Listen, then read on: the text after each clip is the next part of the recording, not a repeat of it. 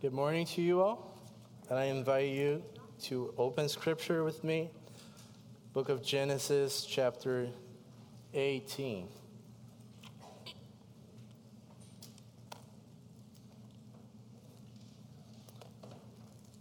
I'd like to read a couple of verses, starting on the 16th. Genesis 18, verse 16 and on.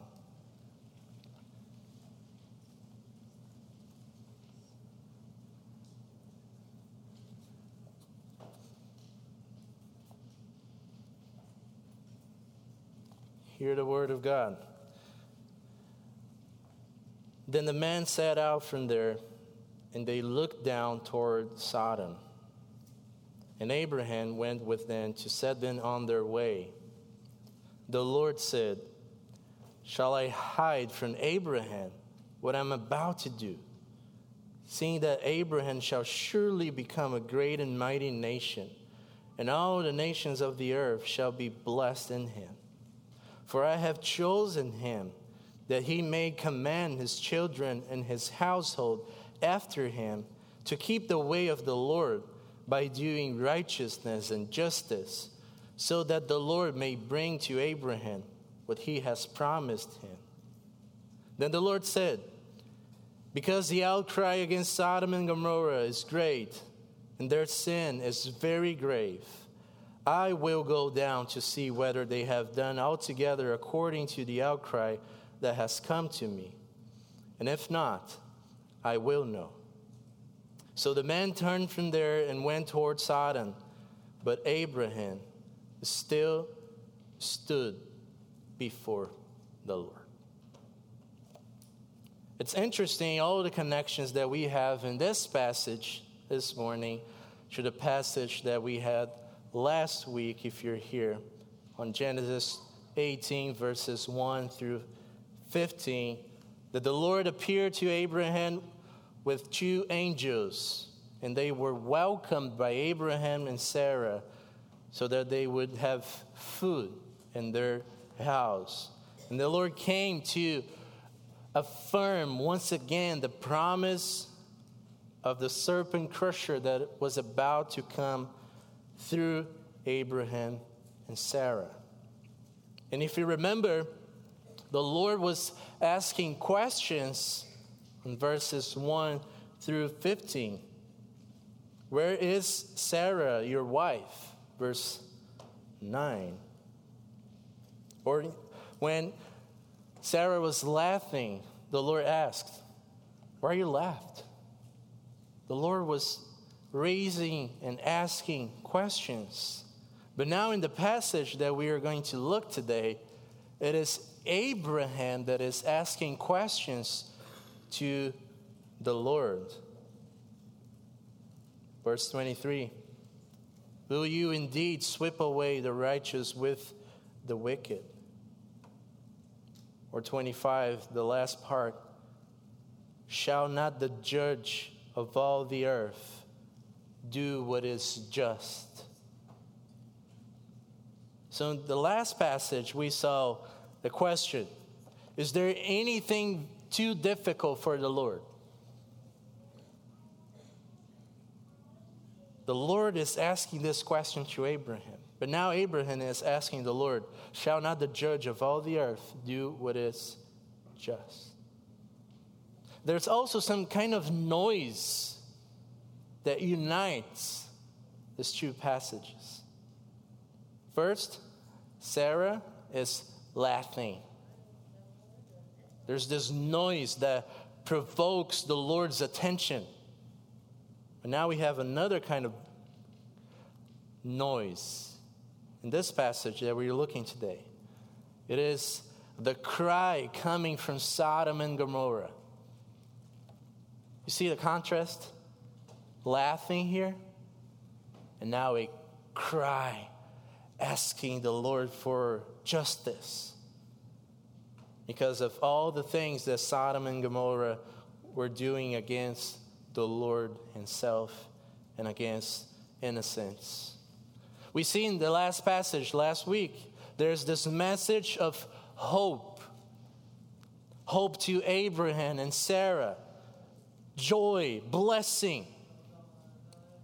Text that we have this morning, it's not a message of hope. It is a message of judgment, a message of justice. The Lord is about to bring judgment to Sodom and Gomorrah. Last week we saw Abraham. He is the quiet and gracious host, welcoming the Lord and the two angels into his house. But now in this passage, we'll see that Abraham is not the quiet one, gracious. He is the bold inquisitor, intercessor before the Lord. But I want to ask your attention here for these two rhetorical questions that we had first and last week. Is there anything too difficult for the Lord? And now the question that we have here from Abraham to God. Shall not the judge of all the earth do what is just? I'd like to give you the main idea so that we could see the text together. Here it is. As God's chosen one, Abraham stood before the judge, beseeching the city's sparing for the sake of a few righteous.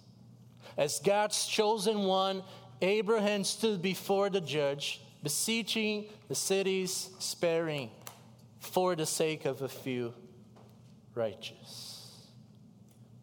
That's what Abraham's doing in this passage. And he's doing so as the chosen one of God. It is not the name that, or the title that Abraham is giving himself. The Lord said, I have chosen you. Verse 19. I have chosen him that he may command his children and his household after him to keep the way of the Lord. So before the Lord brings judgment to Sodom and Gomorrah, the Lord understands that it's very important that Abraham is informed of God's plans. Because in Abraham, all the nations of the earth will be blessed. So if there's a nation that is going to be cut off of the blessings, Abraham is also the mediator of giving the blessings or giving the curses. And the Lord says, so that's why I am going to reveal to Abraham what I'm about to do. The Lord decided, before I bring judgment, I will let Abraham know what I am about to do. Why so? Because I have chosen him. Because I know him. That's the Hebrew language here. It's not only a matter of choosing. The Lord saying, I know Abraham deeply. I have a relationship with Abraham. I love him. Just so you know, that's the same and very word that is used about the intercourse of Adam and Eve. It is said, Adam knew Eve, and she conceived. That's the deep relationship that the Lord is pursuing with his people. That he is pursuing with you all, with all of us. So that the Lord can say, I know him. He is mine. I've chosen him. We have this relationship. He is on a special position before me. That's why I'm going to tell him before I do anything else. Or verse 16. Then the man set out from there, and they looked down toward Sodom. And Abraham went with them to set them on their way. The word is not here, but Abraham is literally walking with God. We just saw that in the book of Genesis, Enoch, he walked with the Lord and he was no more. That's the kind of relationship that the Lord was pursuing, even from the Garden of Eden with Adam. And he failed. And the Lord keeps calling his people, calling his elect to come and to walk with him. And here it is. Abraham is walking with the Lord, but not only walking with the Lord, he is going with them to set them on their way. Abraham is the one in charge to do the next step to the Lord. That's the kind of relationship that Abraham is in. He is playing a very crucial, important role in God's plans. Verse 17 and 19. Shall I hide from Abraham what I am about to do, seeing that Abraham shall surely become a great and mighty nation, and all the nations of the earth shall be blessed in him. He's an important guy. All the blessings will come through Abraham, in Abraham. He is the mediator. He's the channel. For I have chosen in 19 that he may command his children and his household after him to keep the way of the Lord by doing righteousness and justice, so that the Lord may bring to Abraham what he has promised him. With great powers, great responsibilities. He is called, commanded by the Lord to command his children and his household after him to keep the way of the Lord. The way of the Lord will be kept by Abraham. The blessings to all the nations will come if Abraham keep the way of the Lord. Commanding his children, his household. The serpent crusher will come through the line of Abraham if Abraham commands his children to keep the way of the Lord by doing righteousness and justice, so that the promise will come to him. Abraham is informed of God's plan. The only part that the Lord is speaking to Abraham is verse 20. Verses 17 and 19 is not a communication between the Lord and Abraham. It is the inner thought of the Lord. Maybe talking to the angels, maybe talking to himself. That's a revelation for us. And now the Lord speaks to Abraham. Verse 20, the Lord said, Abraham, because the outcry against Sodom and Gomorrah is great, and their sin is very grave, I will go down to see whether they have done altogether according to the outcry that has come to me. And if not, I will know. Same word. I will deeply know. I will see in person what's going on there. That's the kind of judgment that the Lord brings to all people.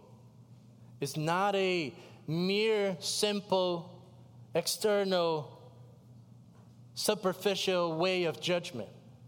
The Lord judges because he knows. He deeply knows. And we know that, right? Psalm 139 says, Lord, how can I run from you?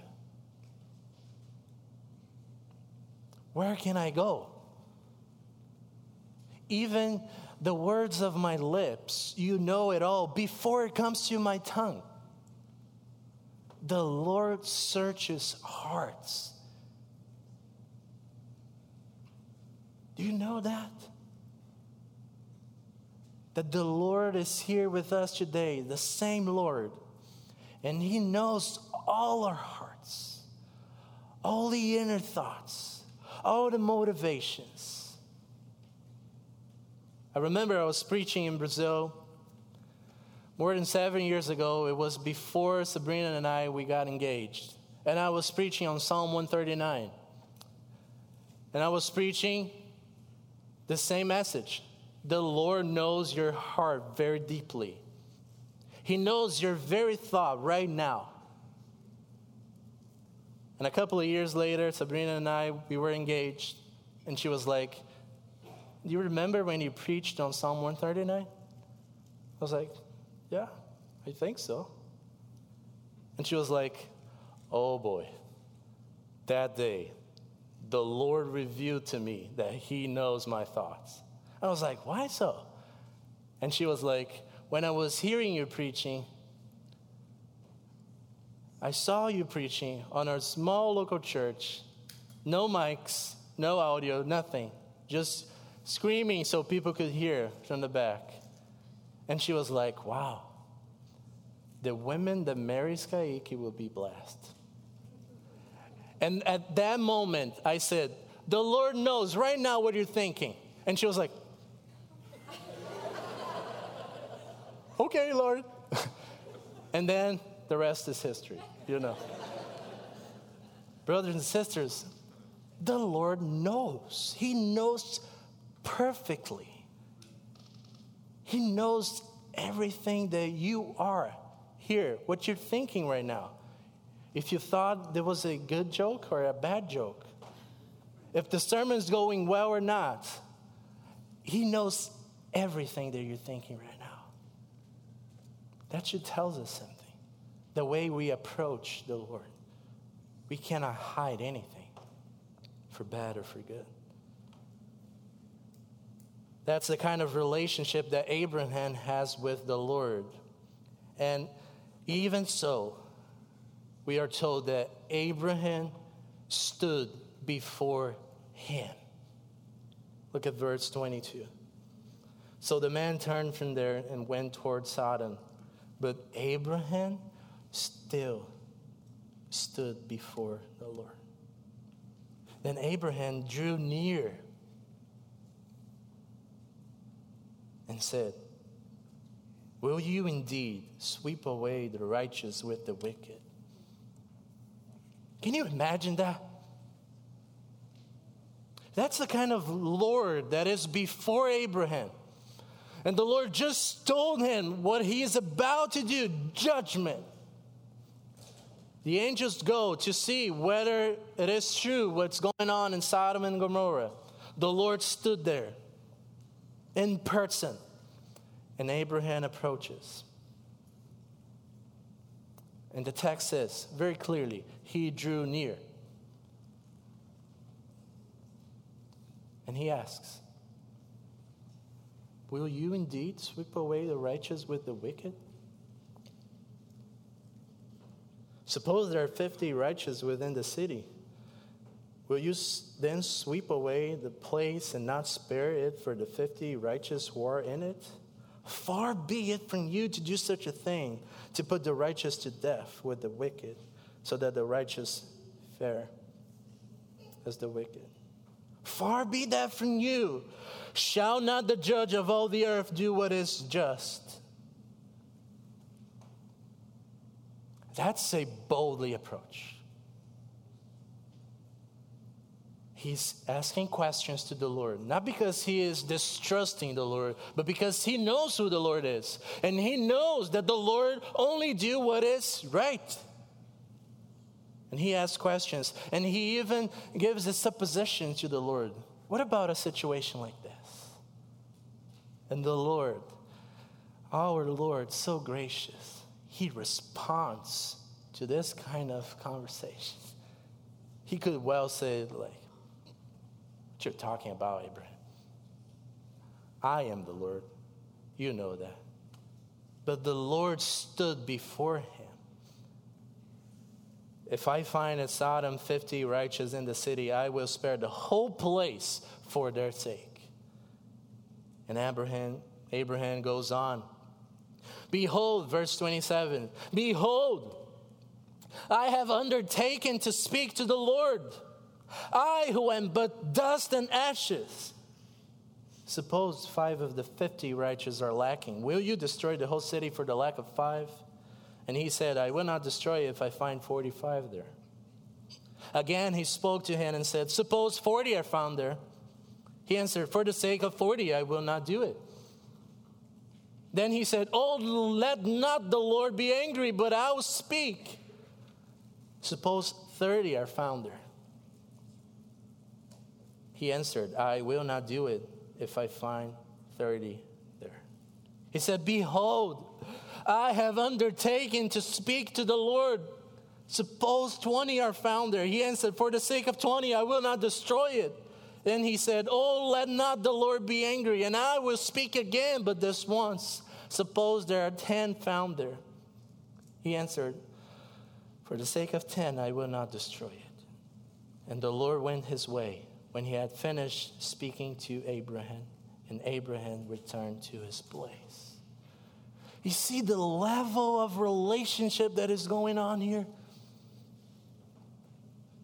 Abraham is the mediator interceding for a city filled with sinners. You know, Genesis 14, Abraham was the one that rescued these people from that powerful king on the land. Abraham knows that they're wicked, and he's asking for mercy through judgment. And he knows there's a few righteous there, Lot and some of his family. The Lord is being asked by Abraham, but Abraham is asking these questions because he trusts the Lord, not because he's doubting his justice. Abraham is pleading, interceding, begging, beseeching the sparing of the righteous. A few righteous, but he is also caring for the wicked. But we have a problem here. We have a problem here. What is the problem? The problem is that we cannot read this passage as if Abraham is righteous himself. Abraham knows that. He said it. Behold, I have undertaken to speak to the Lord. I am who but dust and ashes. He knows who he is. He knows where he was rescued from. You remember this. Genesis 11 and 12. Abraham was rescued and called by the Lord out of their idols and paganism. That's why he can be the intercessor for these kind of people, sinners, and he is interceding for a few righteous. Also, we know that verse 19 was never fulfilled by Abraham.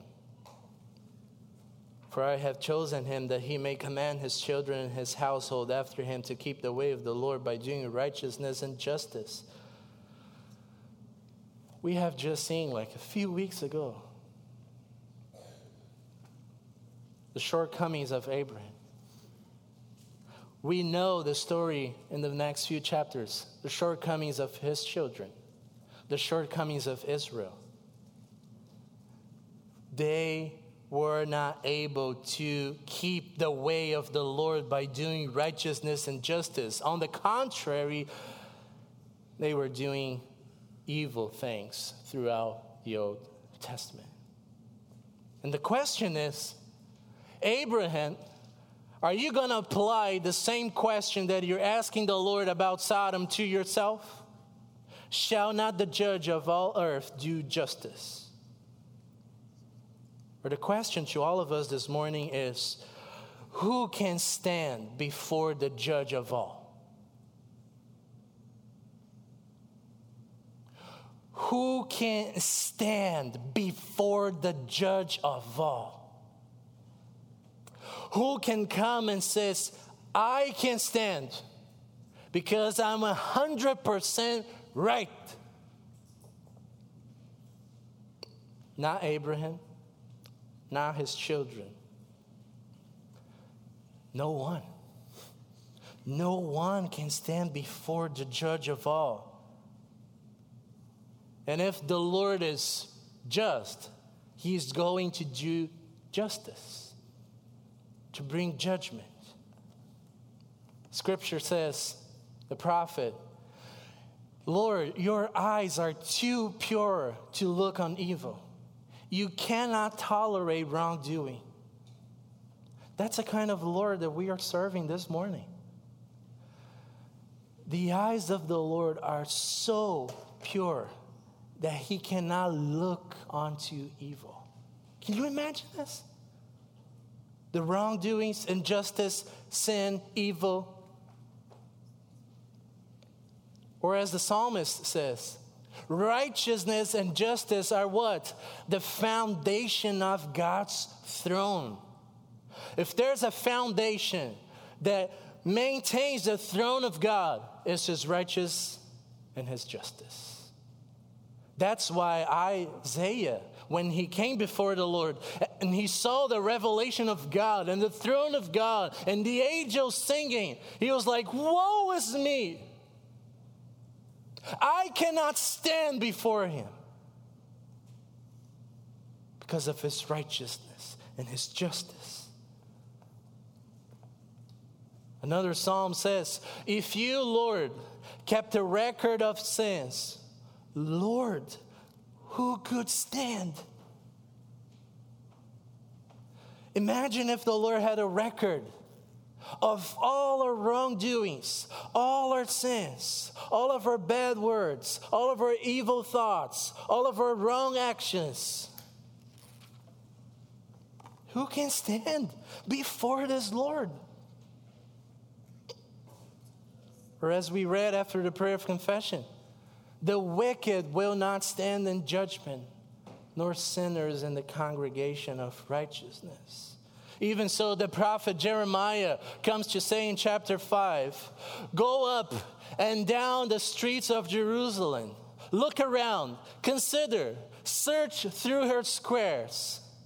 If you can find but one person who deals honestly and seeks the truth, if you can find one person, I will forgive the city.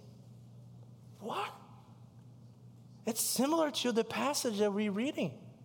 Abraham is saying, Lord, if there's 50, 45, 40, 35, 30, if there's 10, would you spare the whole city because of that? That's what the Lord is saying years later to the prophet Jeremiah. If there's but one, not 10, one, I will forgive the city. But Israel's sin was so deep that there was no one. The prophet says in chapter 15, and the Lord said to me, even if Moses and Samuel were to stand before me, my heart would not go out to this people, send them away from my presence. You see that? Even if these two men, friends of God, faithful, even if Moses and Samuel were begging, praying for the people as they were in their time, I would not go out to these people. That's the problem. That's not only Abraham's problem. That's not only Sodom's problem. That's our problem. How can you stand before the judge of all? Have you answered this question? Have you asked yourself this question? How can you stand before God?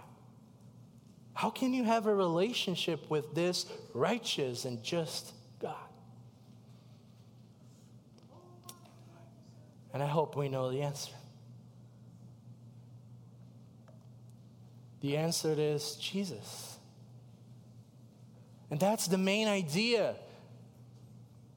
As God in the flesh, Jesus stands before the judge, having accomplished the world's redemption for the sake of not a few righteous, for the sake of a multitude of sinners.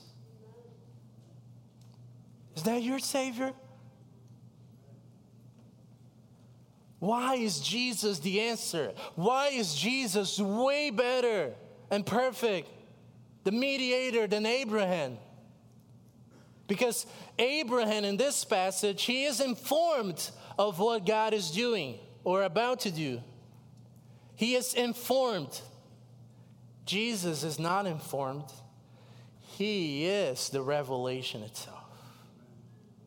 He came in the flesh. Not only to tell what he's about to do, but to do what none of us could ever do. He came in the flesh. He's better than Abraham because, of course, Abraham is pleading to God because of Lot and his family in Sodom and Gomorrah. He's praying because of his kindred, because of his relatives. Jesus is a better mediator because he pleads not for relatives, but for sinners, for wicked, that were so far away from him. But he came for them. Jesus is better than Abraham because Abraham is pleading to God so that the city would be spared, so that there's no judgment and they can still live. He's worried about their bodies, their lives for now. But Jesus, he pleads with God, not only for this life, but for their eternal destiny, for the eternal fire that is about to come. Jesus is a better intercessor and mediator than Abraham because Abraham can only approach God to intercede with his bare words. Jesus' intercession is not only with his words, but with his blood.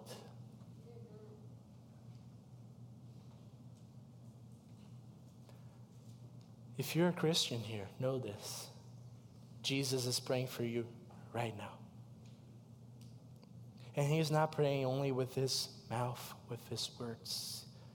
He is always pointing the Father back to what he did, his own blood, body and blood. That's the kind of mediation that the Lord does for his people. The question is, Lord, Abraham asks, will you put the righteous to death with the wicked? That's exactly what the Lord did in Jesus. Abraham was saying, please do not put the righteous to death with the wicked. And years later, the Lord says, that's exactly what I'm about to do. That's the only way to forgive sinners. It is putting the only righteous one to death for the wicked, so that the wicked would be justified. You see that? None of you would beg for the Lord, please, my children. Do not do it with my children. Babies. The Lord saying, I am going to put the righteous to death, and that's my son. That's my very son, for the sake of a multitude of sinners. That's what Hebrews says, chapter 4. Since then we have a great high priest who has passed through the heavens, Jesus, the Son of God. Let us hold fast our confession. For we do not have a high priest who is unable to sympathize with our weaknesses, but one who is in every respect has been tempted as we are, yet without sin. Let us then with confidence draw near to this throne of grace, the same throne that is righteousness and justice can be a throne of grace if you approach God through Jesus. That's a throne of grace, that we may receive mercy and find grace to help in time of need. Hebrews even says, in the days of his flesh, Jesus offered up prayers and supplications with loud cries and tears to him who was able to save him from death. And he was heard. He was heard because of his reverence.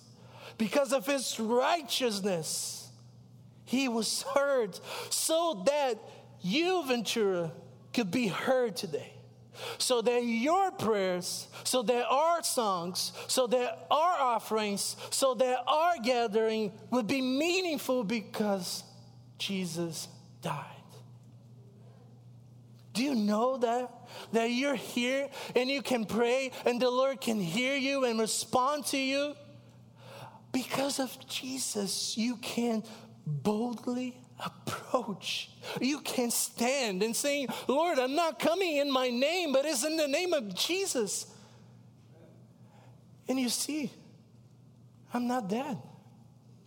The Lord hasn't consumed me. I'm still here. He heard me. He wants me. I'm reconciled because of Jesus.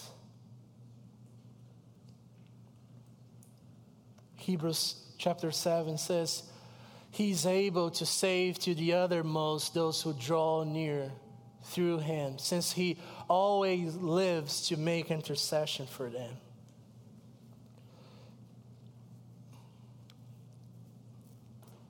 Raise your hands if you're a mom and you're here. I know moms specifically, they live for their children. They pray for their children. With all your weaknesses. But your body is changing because of your children. And you're giving your life for your children. Hebrew is saying that's what Jesus is doing. He lives eternally for what? For you. For you, believer. He lives to make intercession for you. What is Jesus doing in heaven? Just chilling out?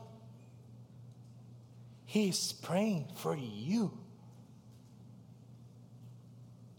That's the kind of mediator you need. And maybe perhaps you're saying in your heart, wow, I cannot see. What is Jesus praying? How much is he praying for me? Does he pray more for one person than for another? Is Jesus aware of all my needs? Because it doesn't look so. Like, I've been here. I've been coming to the throne of grace. But where's the mercy that I'm looking for? There's no response. We cannot see, but we can trust. There was a man, a pastor in the 1800s, and he wrote a devotional, Robert Murray McCheyne.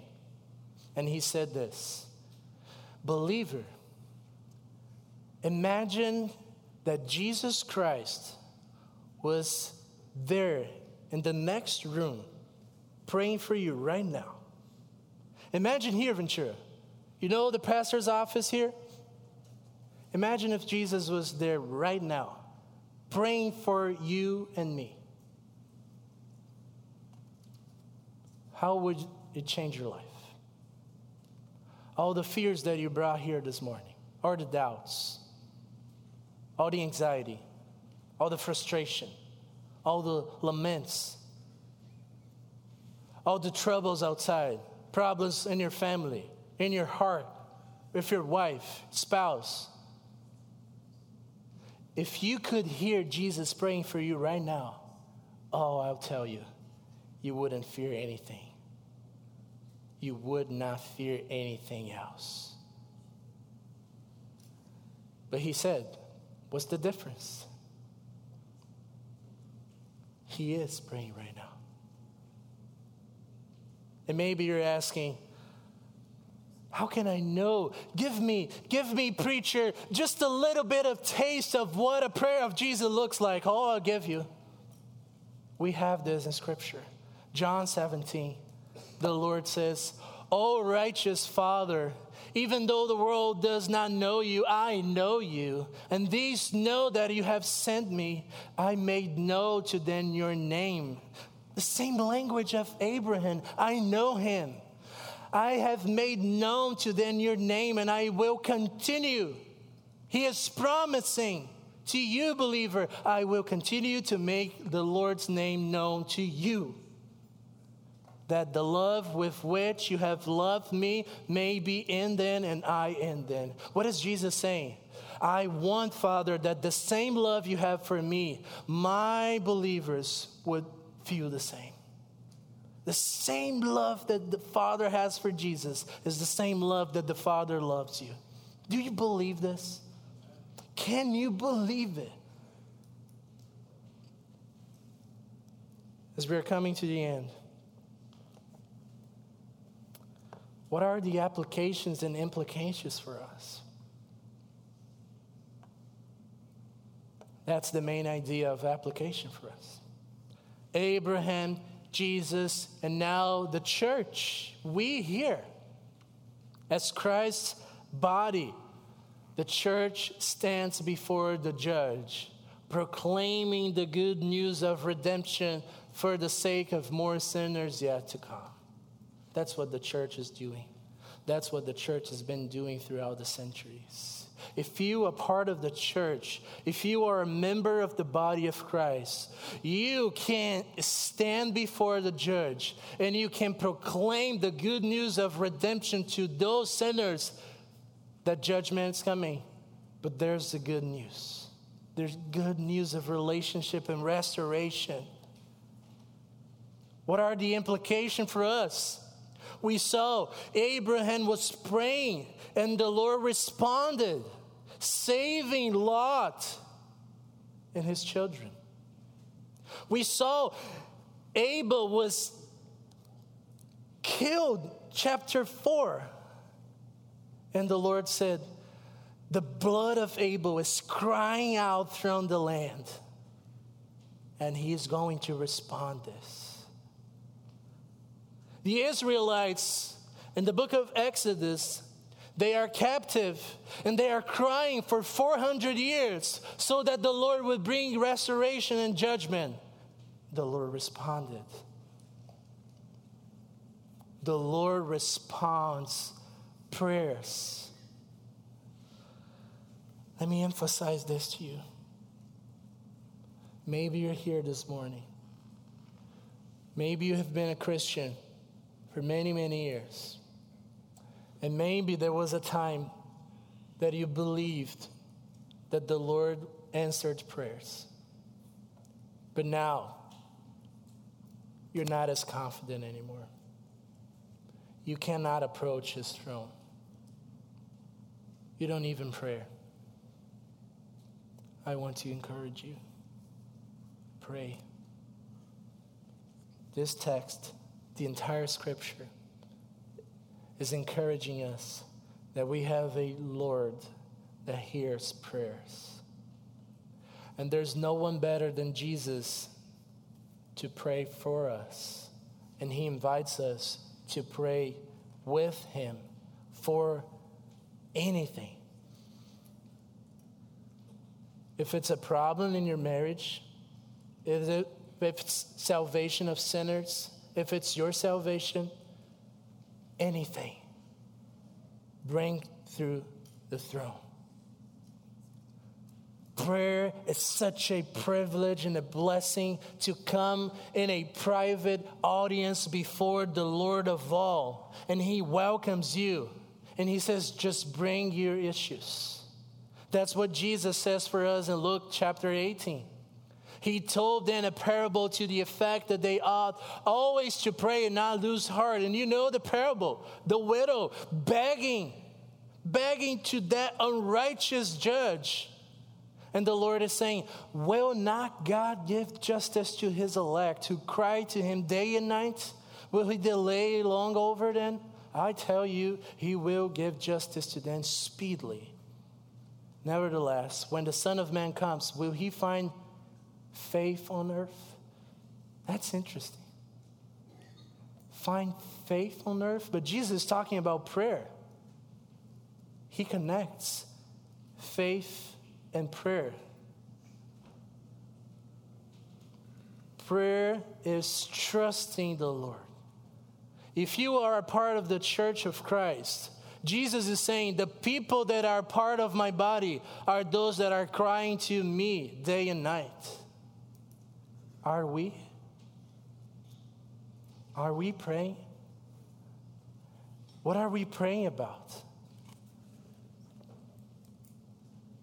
Applications in terms of our families. Abraham was supposed and commanded to guide his children and his household after him to keep the way of the Lord. Parents, do you know that the way you command your children have eternal consequences? And the Lord uses this to bless children. And finally, do you have a relationship with the Lord through Christ? The intimate relationship that Abraham had with the Lord, and the kind of relationship that Jesus prayed about so that you would have the same relationship with God. It's not only attending church, not only doing stuff, not only reading your Bible, not only praying. It is about relationship. There's a lot of people that I know that you know that prays a lot and read the Bible a lot, but there's no relationship with God. What is the focus? Stand before the judge and pursue a relationship with him. And that's what we're doing here this morning, right? Pursuing Jesus together. Let me finish with the conclusion. As God's chosen one, Abraham stood before the judge, beseeching the sparing of the city for the sake of a few righteous. Abraham himself, just like all of us, was not righteous himself. He was looking forward to the perfect intercessor to come. Jesus, God in the flesh, came to do what none of us could do, but only God could. He rescued us thoroughly and lives to pray for us. Now you and I, the church, the body of Christ, God's chosen and rescued people, we are called to stand before God and to proclaim the gospel to one another so that reconciliation would reach all the ends of the earth. Are you going to join this? Have you been reconciled to God? Are you right with God in Christ? Are you standing before him for the sake of others? Let's pray.